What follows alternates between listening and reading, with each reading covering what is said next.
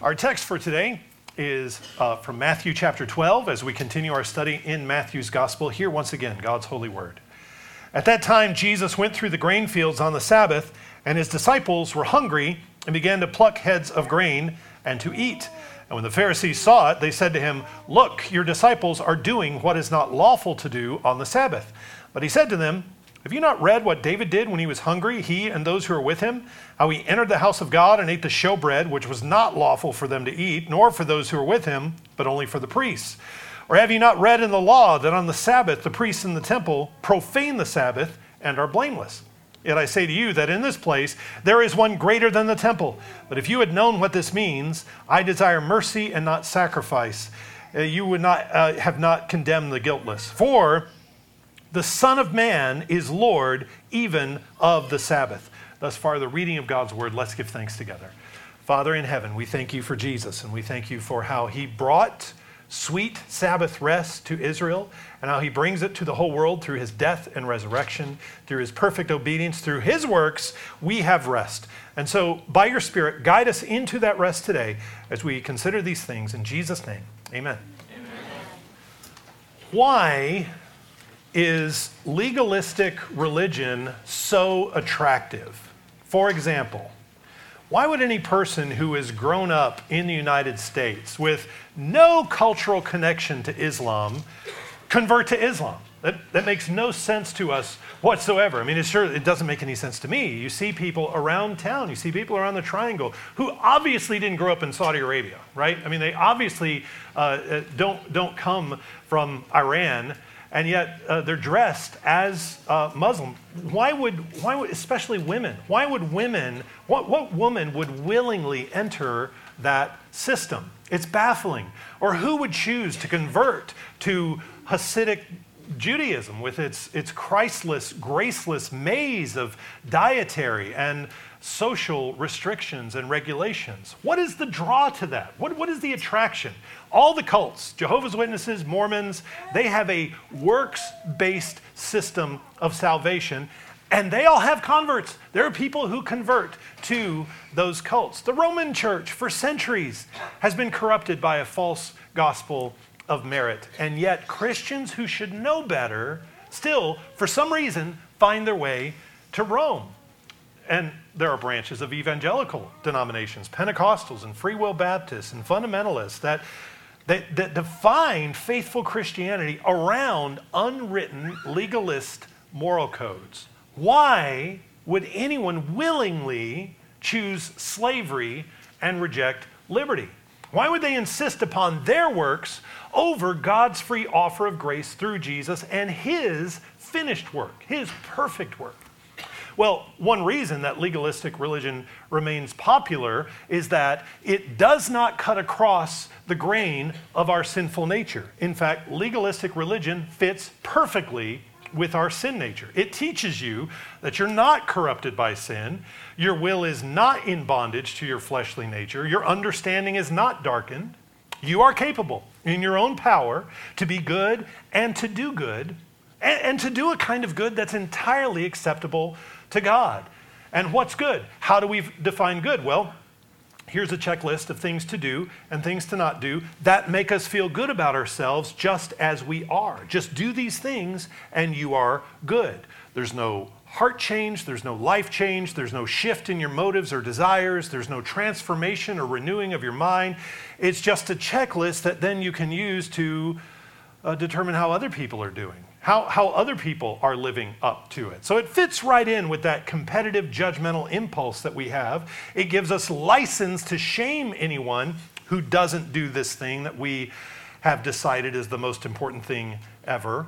And if you want to be more moral or better, all you have to do is make more rules. It's pretty easy. It doesn't require humility. It feeds our pride, like the Pharisee who says, "I'm thankful that I'm not like other people." Rather than dealing with the root of our sins, which is, what is the root of our sins? It's an inborn, fallen, natural rebellion against God. Rather than dealing with that, legalism is a cover for our sins. It's like spraying that cheap dollar store air freshener, the cloyingly, sickly sweet air freshener you get at the Dollar General. over the garbage can, instead of carrying the garbage out, just spraying that over it. It's that attempt to just cover it and distract from it.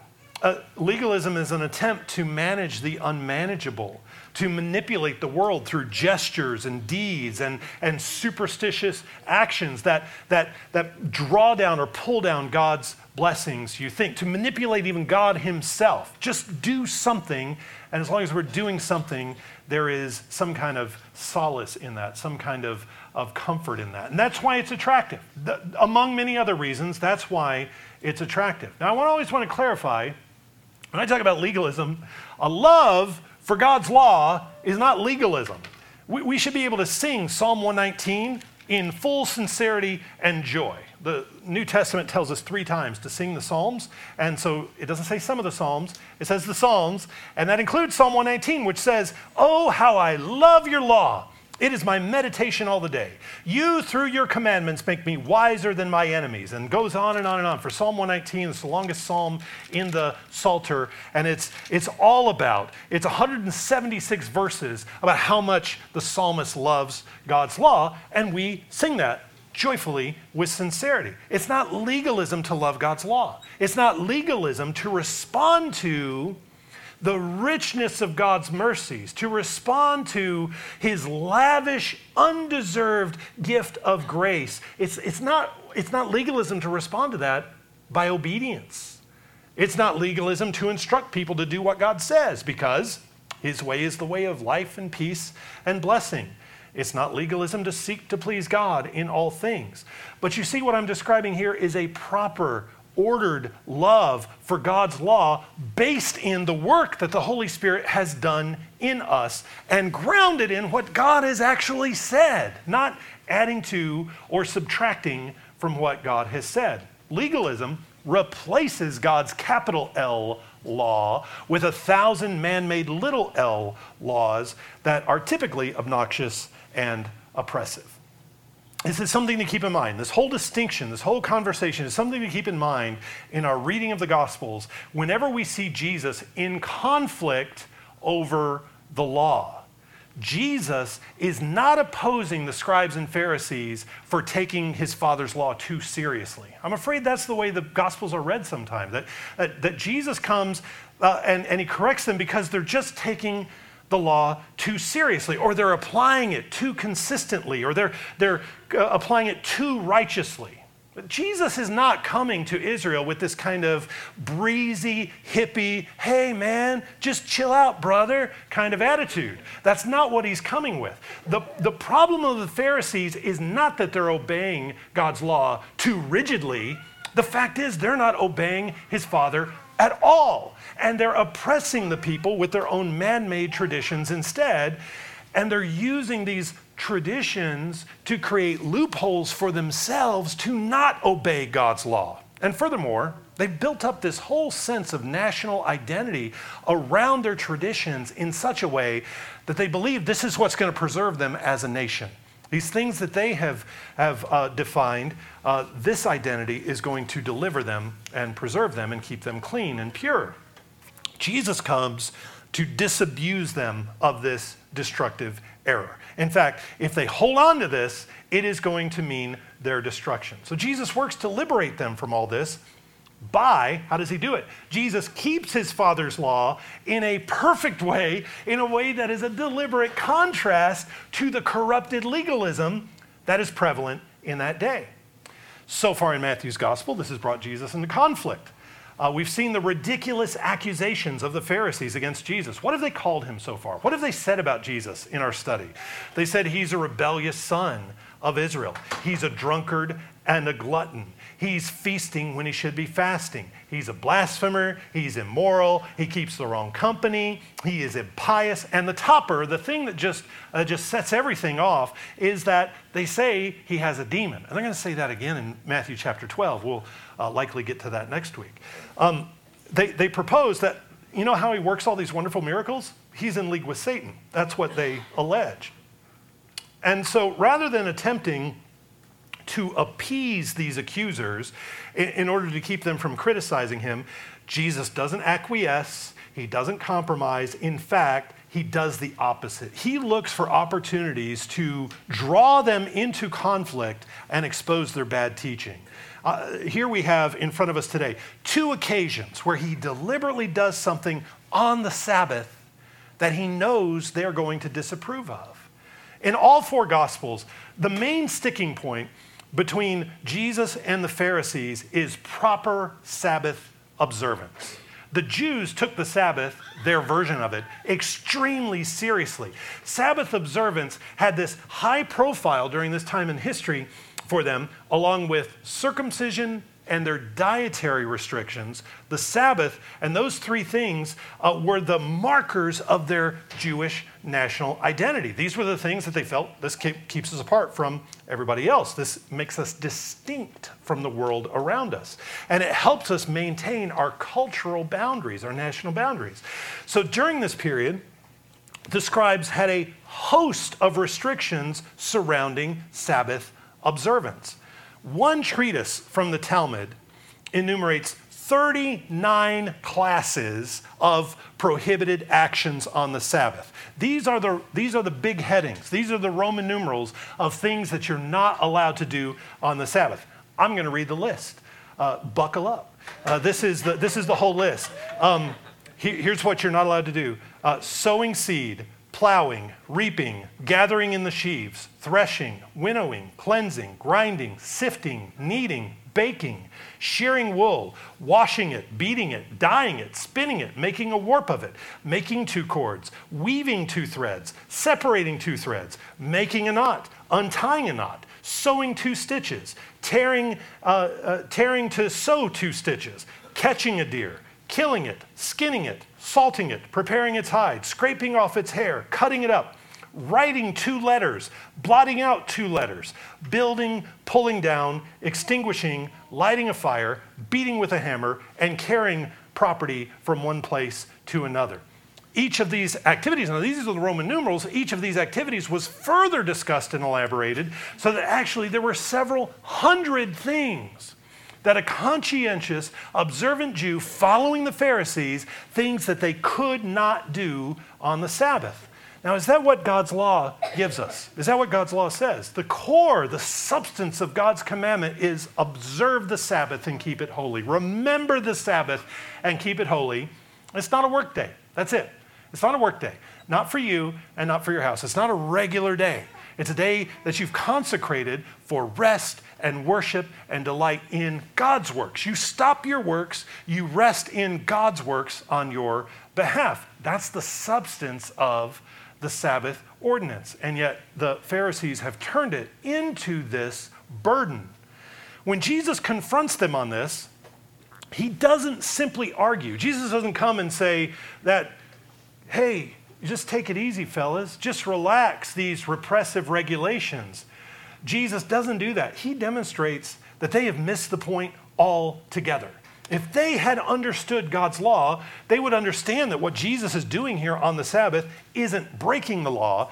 In fact, whenever Jesus is in conflict with the Pharisees over the Sabbath, I want you to remember this, and I want you to keep this in front of you as we study this. Jesus is not breaking the Sabbath commandment. He's not breaking the 4th commandment. Jesus is doing the things that are obligatory. Jesus is not breaking the 4th commandment. He is keeping it. Jesus comes to fulfill the law of his Father, not to destroy it. And by the way, these chapter divisions we have in the Bible are extremely helpful, but they're not inspired. So what has Jesus said right before these things that we read this morning? Well, right before that, he said, which we saw last week, he said, "Come unto me, all ye who labor and are heavy laden, and I will give you rest. For my yoke is easy, my burden is light." He says, you will find rest for your souls. That's his guarantee. That's his promise. He is extending rest. He says, you are weary, you are heavy laden, come enter my rest, and you will find rest for your souls. And immediately after that, what happens? He goes to the synagogue, he goes to the fields, he confronts the Pharisees on the Sabbath, showing them this is what real rest looks like. This is what Sabbath looks like. So don't think of this, when you read these things, don't think of this as Jesus dismantling the Sabbath. He's demonstrating this is what Sabbath is 4. And in the process, he answers the questions. Who between Jesus and the Pharisees is interpreting Scripture correctly? Who really knows and represents God's will between the two? The Sabbath is on the surface. That's the surface conflict, but these are deeper questions. Let's dive into chapter 12, verse 1. At that time, Jesus went through the grain fields on the Sabbath, and his disciples were hungry and began to pluck heads of grain to eat. Jesus and his men are walking through a field on the Sabbath, and they come by some standing grain. Maybe it's barley, depends on what time of the year it is. But they're hungry, and they pick some grain, some of the heads of grain, and they eat it. It's possible that you can take these heads of grain, rub them together, separate the husk, and you eat the kernels inside, which are these crunchy little nutty bits. This is not a feast. This is a snack at best. It's something to take the edge off the hunger, like a little handful of peanuts or a little handful of cashews or something like that.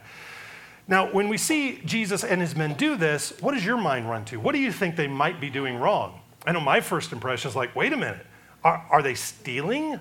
Are they violating some property laws by being out there taking? If I go to a strawberry patch and I start stuffing strawberries in my cargo shorts and try to leave, I've got to pay. And if I don't pay, I am stealing. I should be arrested or trespassed for stealing.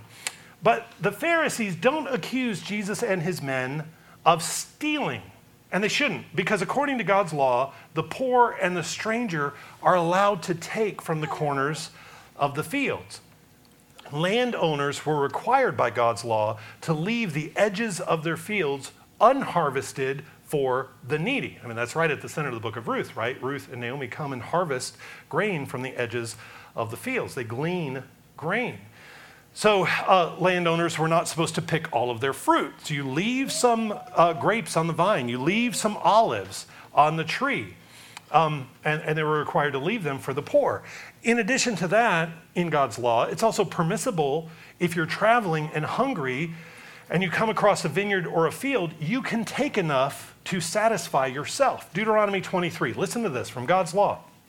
He says, when you come into your neighbor's vineyard, you may eat your fill of grapes at your pleasure, but you shall not put any in your container. When you come into your neighbor's standing grain, you may pluck the heads with your hand, but you shall not use a sickle on your neighbor's standing grain. So you can't go out there with a harvester and bring home bushels of grain and say, oh, it's right there in God's law. You're supposed to let me have it. No, you're not supposed to do that. You don't go out there and bring out bushels of grapes or olives, but you may take just enough to satisfy your hunger, and that is lawful. Now, why would God put these provisions in his law? Why does he put this gleaning provision in the law? Well, we can think of several reasons around care for the poor, but one reason perhaps is that it drives out this stingy, miserly tendency to think that I have absolute ownership over my land, absolute ownership over my goods in such a way that I don't owe anything to anybody. I alone get credit for all my wealth. I alone have pulled myself up by my bootstraps. I've rolled up my sleeves. I've created all this, and so it's all mine, and I can do with it whatever I want with no obligation to God and no obligation to anybody else. Well, I want to underscore, yes, we absolutely do have ownership. God's law protects our property. When God says you shall not steal, he recognizes that I have stuff and you have stuff, and what's mine is mine and what's yours is yours. When he says do not covet anything in your neighbor's house, that means that stuff belongs to your neighbor. It doesn't belong to you. Don't covet it. God's law protects our property. But ultimately, everything belongs to God. He gives the increase. He causes the crops to grow. He gives the sunshine and the rain. He restrains the pests. He causes our fruit to multiply. If your work prospers, it prospers because God has blessed it. God has allowed it to be a blessing. And since God owns everything, our ownership is secondary to his ownership. We have real ownership. Again, what's mine is mine and what's yours is yours. But our property rights are secondary to God's ownership of all things. And God says, I want you to take what you have and I want you to feed the poor and the stranger. Yes, feed your house. You have a responsibility to feed your house. Fill your barns, but give God the first fruits and leave the edges of your fields for the poor and the stranger, and he's going to give you plenty so that it's not even going to bother you to leave the edges of your fields. So maybe in our mind, when we read this, we might immediately run, oh, that's a property rights violation. They're stealing. But that's not what the Pharisees bring up. It's not a matter of what they're doing. It's a matter of what day they are doing it on. Verse 2. And when the Pharisees saw it, they said to him, look, your disciples are doing what is not lawful to do on the Sabbath. According to their tradition, again, plucking the grain broke the regulation against reaping. Rubbing the grain in their hands violated the law against threshing. By throwing away the husk, they were winnowing. And by eating it, they were showing that they had eaten prepared food. They broke 4 dimensions of Talmudic Sabbath in one snack. 4 violations in one mouthful. And that's what they're accusing them of. Verse 3. But Jesus said to them, have you not read what David did when he was hungry, he and those who were with him? How he entered the house of God and ate the showbread, which was not lawful for him to eat, nor for those who were with him, but only for the priests? Or have you not read in the law that on the Sabbath the priests in the temple profane the Sabbath and are blameless? And I say to you that in this place there is one greater than the temple. But if you had known what this means, and then he quotes Hosea, I desire mercy, not sacrifice, you would not have condemned the guiltless, for the Son of Man is Lord even of the Sabbath. Jesus answers their accusation with a history lesson. He says, do you remember when David and his men were fleeing murderous King Saul, and they came to the tent of meeting, they came to the house of God, and they asked the priest Ahimelech if he had any food, and all the priest had to offer was the bread on the table in the holy place. And that bread was swapped out every Sabbath for new bread, and that was reserved for the priests. That swap had just occurred. There was new hot bread on the table, and so that means that David was traveling on the Sabbath. That swap had just occurred, and he comes to the house of God, and there's new bread there. Now, ordinarily, that would not have been David's to eat, but the priest is faced with a decision. Do you withhold that bread from these starving men who are fleeing from a tyrant so that they have to go on looking, or do you meet their need? Do you give them that bread? Well, here's the question. Did God call for there to be bread in his house, and did God give bread to his priests in a way that made them feel comfortable in ignoring an obvious need? Is it true that this is the priest's bread no matter what? And David's men, I don't care, I'm sorry, you got to go find bread somewhere else. And this is the question. Is God's law designed to restrict kindness and mercy or to promote kindness and mercy? Does the law exist for the sake of the law? Does the law just exist for law-keeping's sake? Or for the sake of doing justly, loving mercy, and walking humbly with God? Well, I don't know how long it took Ahimelech to make that calculation, to go through that and to consider wisely, but Ahimelech rightly concluded that the bread on that table served a higher purpose in feeding David and his men, and he gave it to him. So here is a biblical precedent for keeping God's law in a way that serves the greatest good. Jesus quotes the prophet Hosea to underscore that very truth. Hosea says, God says in Hosea, I desire mercy and not sacrifice. The goal of right worship is mercy. The goal of proper worship is to make you more like God, to make you more merciful. Well, so this is a circumstance that Jesus brings up. This is a circumstance where love for the brother overrides the tabernacle ordinance. And in this case, the brother who is fed just happens to be the next king of Israel, just happens to be the man who's anointed to be the next king. And nobody looks back at that and accuses David or Ahimelech of any law breaking. So by retelling this story, Jesus is doing a few things. One of the things he's doing is Jesus is comparing himself to David. Think about the two situations that Jesus and David are in at this point in the story. Jesus and his disciples are in a similar situation to David and his men when David and his men are fleeing from Saul. David was a true king. He was obedient to God. David was the faithful son. David was the defender of Israel against her enemies. David is anointed king, and he goes out and he does battle with Goliath, and he conquers him. But David, and his mighty men are moving around in the wilderness while God dealt with this apostate king who's still on the throne, Saul. In the same way, Jesus is the true king. He is obedient to God. He is the defender of Israel. Jesus is anointed in his baptism, and Jesus goes out and does battle with Satan in the wilderness and defeats him. And now Jesus and his mighty men are in the wilderness where God deals with the false king Herod on the throne. In both cases, in both stories, both bands of men are opposed. Both men's lives are threatened, both are hungry, and both eat bread on the Sabbath. Now, Jesus is comparing him. I'm just like David. This is the very same scenario. And not only is Jesus like David the king, Jesus is also like the priests who work on the Sabbath. He brings this up. He says, God's law requires rest on the Sabbath, but the service of the tabernacle requires the priests to work harder on the Sabbath than on any other day. The priests work, and they are blameless because in their work, they are giving rest to Israel.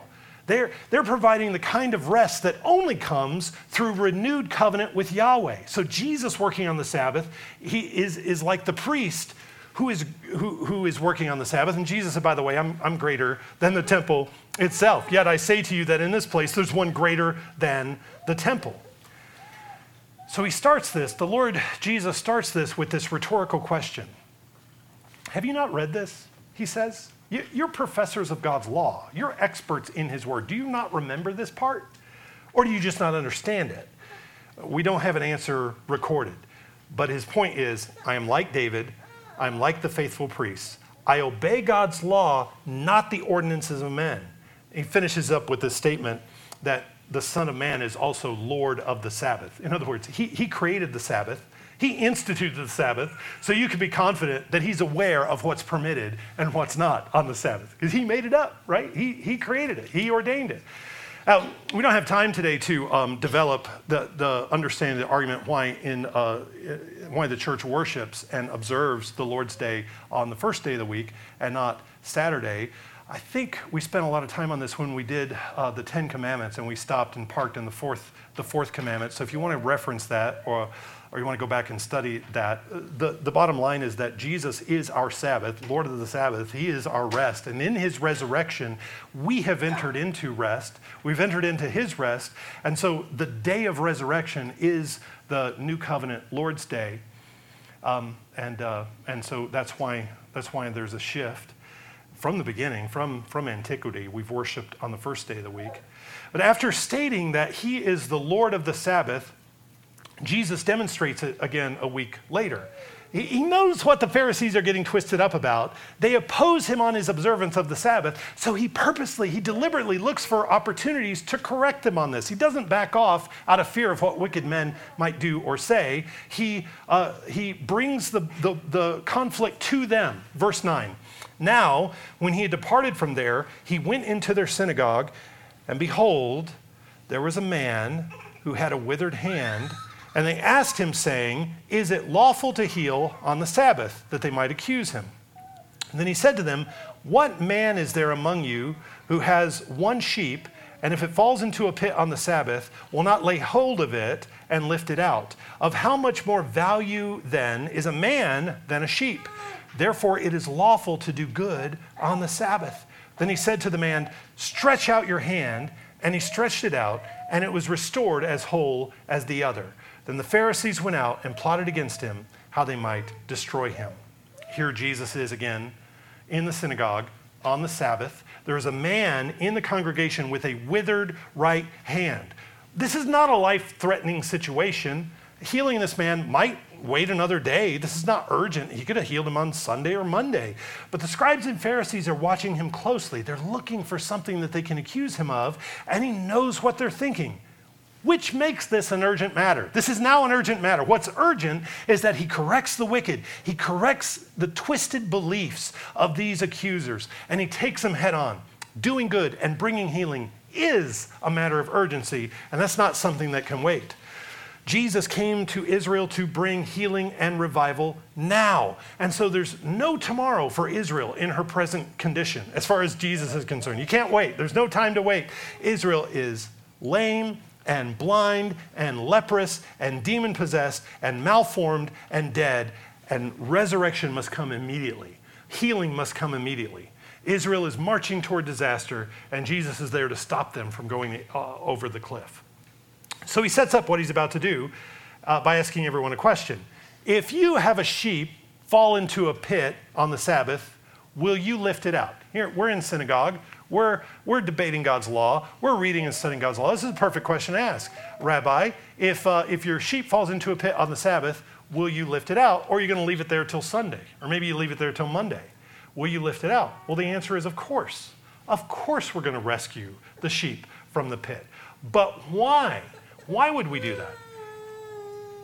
Why is that not a violation of the law? Well, because the fourth commandment is not only about taking rest, the fourth commandment is about giving rest to your whole house, animals included. Animals are stated in the law when God gives the law in Exodus 20. The seventh day is the Sabbath of Yahweh your God. In it you shall do no work, you, nor your son, nor your daughter, nor your male servant, nor your female servant, nor your cattle, nor your stranger who is within your gates. The Sabbath is also for your animals. And if your animal falls into a pit, it's not resting. It's not eating. It's not drinking. It's in danger. Your animal is in peril, and it needs to be delivered. It is not righteous to leave your animal in that situation. And it's not Sabbath keeping to leave your animal in that situation. It's actually a violation of the Sabbath to do that. Now, of course, Jesus turns that around and says, now we have a man whose life is worth exceedingly more than a sheep. And it's within Jesus' power to deliver him. Healing this man is Sabbath keeping. So I want to remind you that nothing that what Jesus does and nothing what Jesus proposes is an exception to the law. Jesus is saying here, this is how we keep my Father's law. Jesus is the great Sabbath keeper. So he calls the man with the withered hand to stretch out his arm in front of everybody. And the man does the thing that was impossible for him to do apart from the miraculous work of Jesus. His hand is restored as whole as the other. You see, these Pharisees want to dwell on the fine print of their own onerous Sabbath system, but they are incapable of actually bringing rest to anybody. And Jesus shows up, and he does. He does bring rest. In fact, he heals a man whose whole life is kind of an unwelcome sort of Sabbath. It's a 7-day-a-week Sabbath that's been imposed on him, a burdensome Sabbath. He can't really work any day because his hand doesn't function properly. Jesus, in healing him on the Sabbath, allows him to do productive work so that he can properly enjoy Sabbath rest.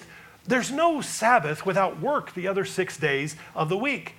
So Jesus is glorifying the Sabbath by creating another faithful Sabbath observer, a man who's now going to be able to work to feed himself all week long and then rest in the blessings and rest in the work of God on his day.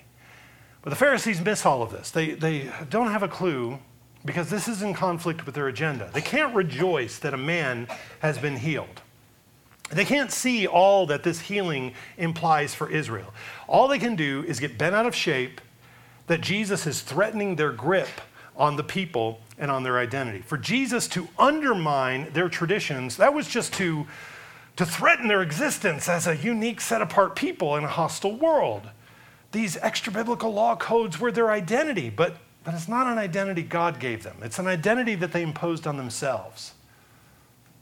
Israel existed to bring healing to the nations. They were to be a kingdom of priests that would restore men to fellowship with Yahweh, to bring Sabbath rest and worship to the world. And here, they can't even rejoice when one of their own brethren is restored and healed. In fact, they're filled with rage after this, and they discuss what they might do to Jesus. They immediately plot against him, how they might destroy him.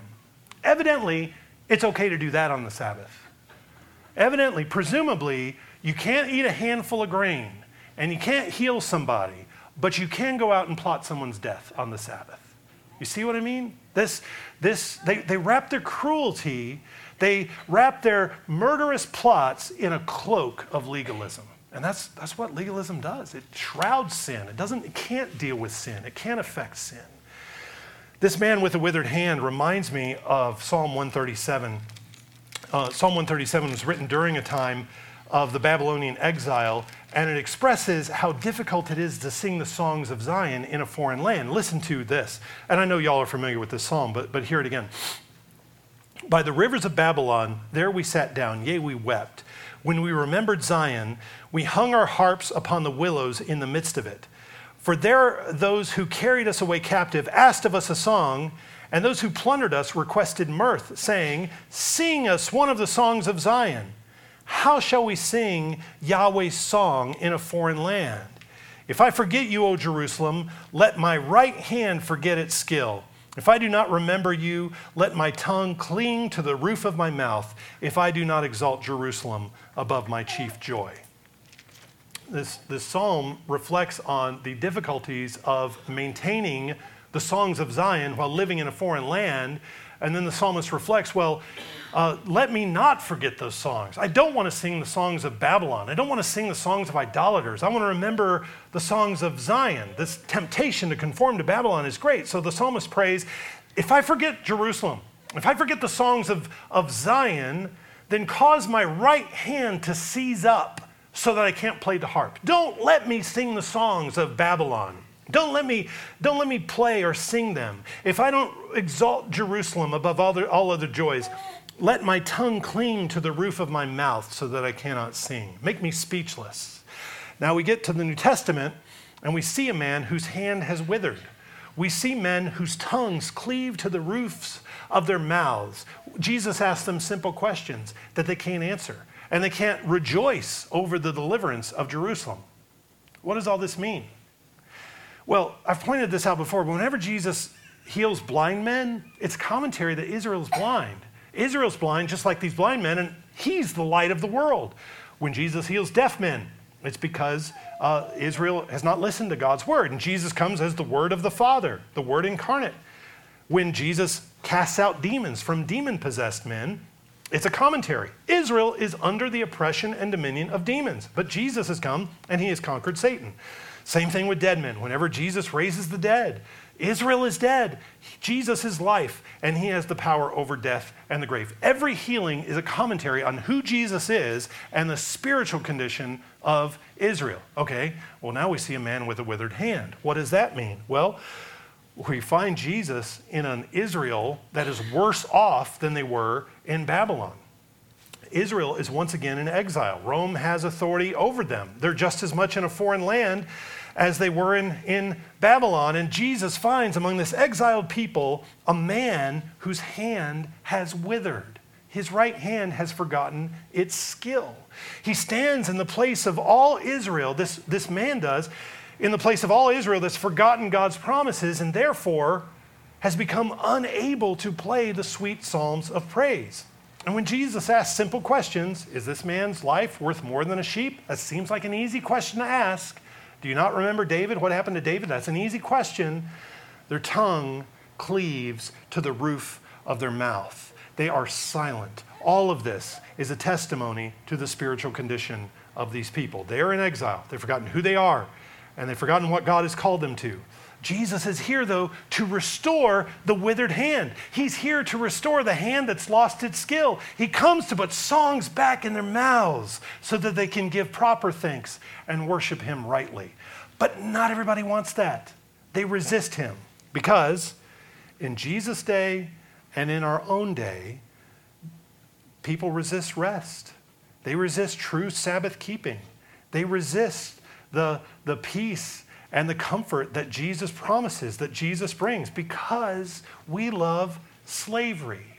We even, in this country, we have a choice not to elect tyrants, and we do. How do we do that? How do we keep doing the same thing over and over? How is it that we have a choice on whether to vote for more taxes or to say, you know what, I don't want any more taxes. I pay enough taxes, and yet every one of these things get passed. Why is that? Why is it? Well, it's because we love darkness and we love slavery, and we think the darkness is a cover for our sins. Maybe if everybody's miserable, if everybody's awful, maybe that's a distraction from my own wickedness. Let's just keep it that way. Let's just keep it this massive chaos so nobody sees what I'm doing. In fact, I'm maybe 2% better than everybody else. But the Lord Jesus comes smashing into that to deliver us from ourselves, to liberate us from our slavery to our own self-righteousness, our slavery to our disordered affections, this dominion of habits that destroy us and steal our rest.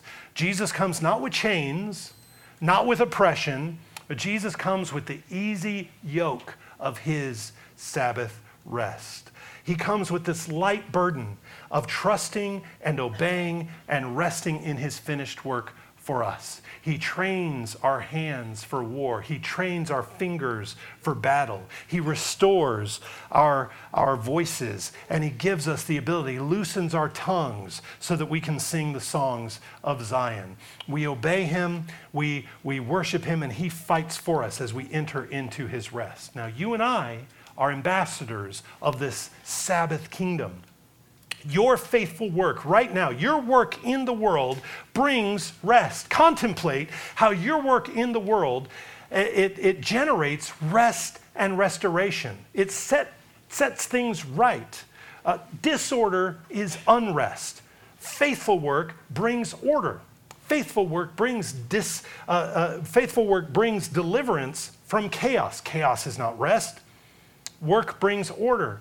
Now consider how you leverage your gifts in the world and how you might even better leverage them to bring more rest to an oppressed, enslaved world.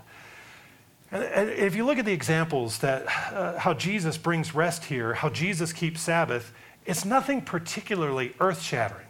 What are the examples that we have here? Well, feed a few hungry men. Jesus talks about getting a sheep out of a pit. He heals one man. Changing one life at a time. This is small stuff. This is mustard seed stuff, which grows gradually, persistently into a great tree. The church is this engine of cultural transformation from slavery to rest in Christ. Men come to the church to learn how to Sabbath, to reorder, to reprioritize their world. So we are ready to receive them. We continue to make the Sabbath a sweet delight through worship and fellowship and rest, to embrace all the good reasons to rejoice in Jesus and his works. That's why we make a big deal. What can we celebrate? We got Christmas? Yeah, let's celebrate that a lot. Let's do Easter. Let's do Ascension. Let's do Pentecost. What else has Jesus done that we can rest in and rejoice in?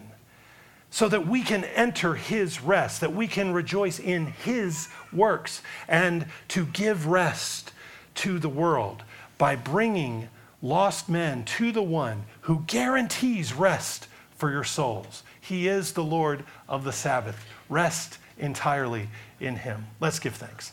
Father in heaven, we thank you for Jesus, whose work brings us sweet peace and comfort and rest for our souls. So today, may we rejoice and rest entirely in him, as he is our Savior and we are his. So lead us to obey him and love him rightly, and to respond to this great gift with thanksgiving. And Father, give us rest for our souls. We pray in Jesus' name. Amen.